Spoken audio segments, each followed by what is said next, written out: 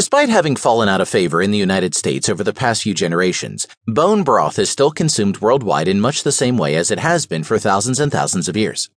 This is in part due to the ready availability of the primary ingredients, partially in part to the ease with which the ingredients can be modified, based on availability and almost certainly largely because of the high nutrient content the brew contains. So many nutrients, in fact, that it can be said that homemade bone broth is one of the most nutritious things you can put in your body.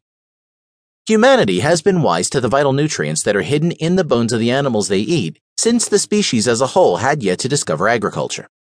The scarcity inherent in the lifestyle meant that nothing, even the knuckle or hoof bones, were thrown away, and instead they were burned. When the bones were thrown into the fire, something amazing happened. The heat brought out the nutrients that were hidden in these bones, and their delicious taste emphasized their healthy nature. The process of heating bones to maximize their nutrients continued, and as the process became refined over time, boiling the bones became the process du jour when it came to getting the most out of each leftover bone's nutrients. Perhaps unsurprisingly, the parts of the world which still include a hearty helping of bone broth in their diet, as well as things like vegetables, complex carbohydrates, and healthy fats, are known to have a much lower risk of cancer, heart disease, and stroke, especially when compared with the diet of the average American.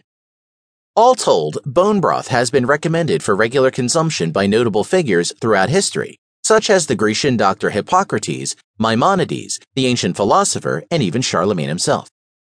South American proverb states it's best perhaps when it notes that when the quality is high enough, bone broth is so healthy it can wake the dead.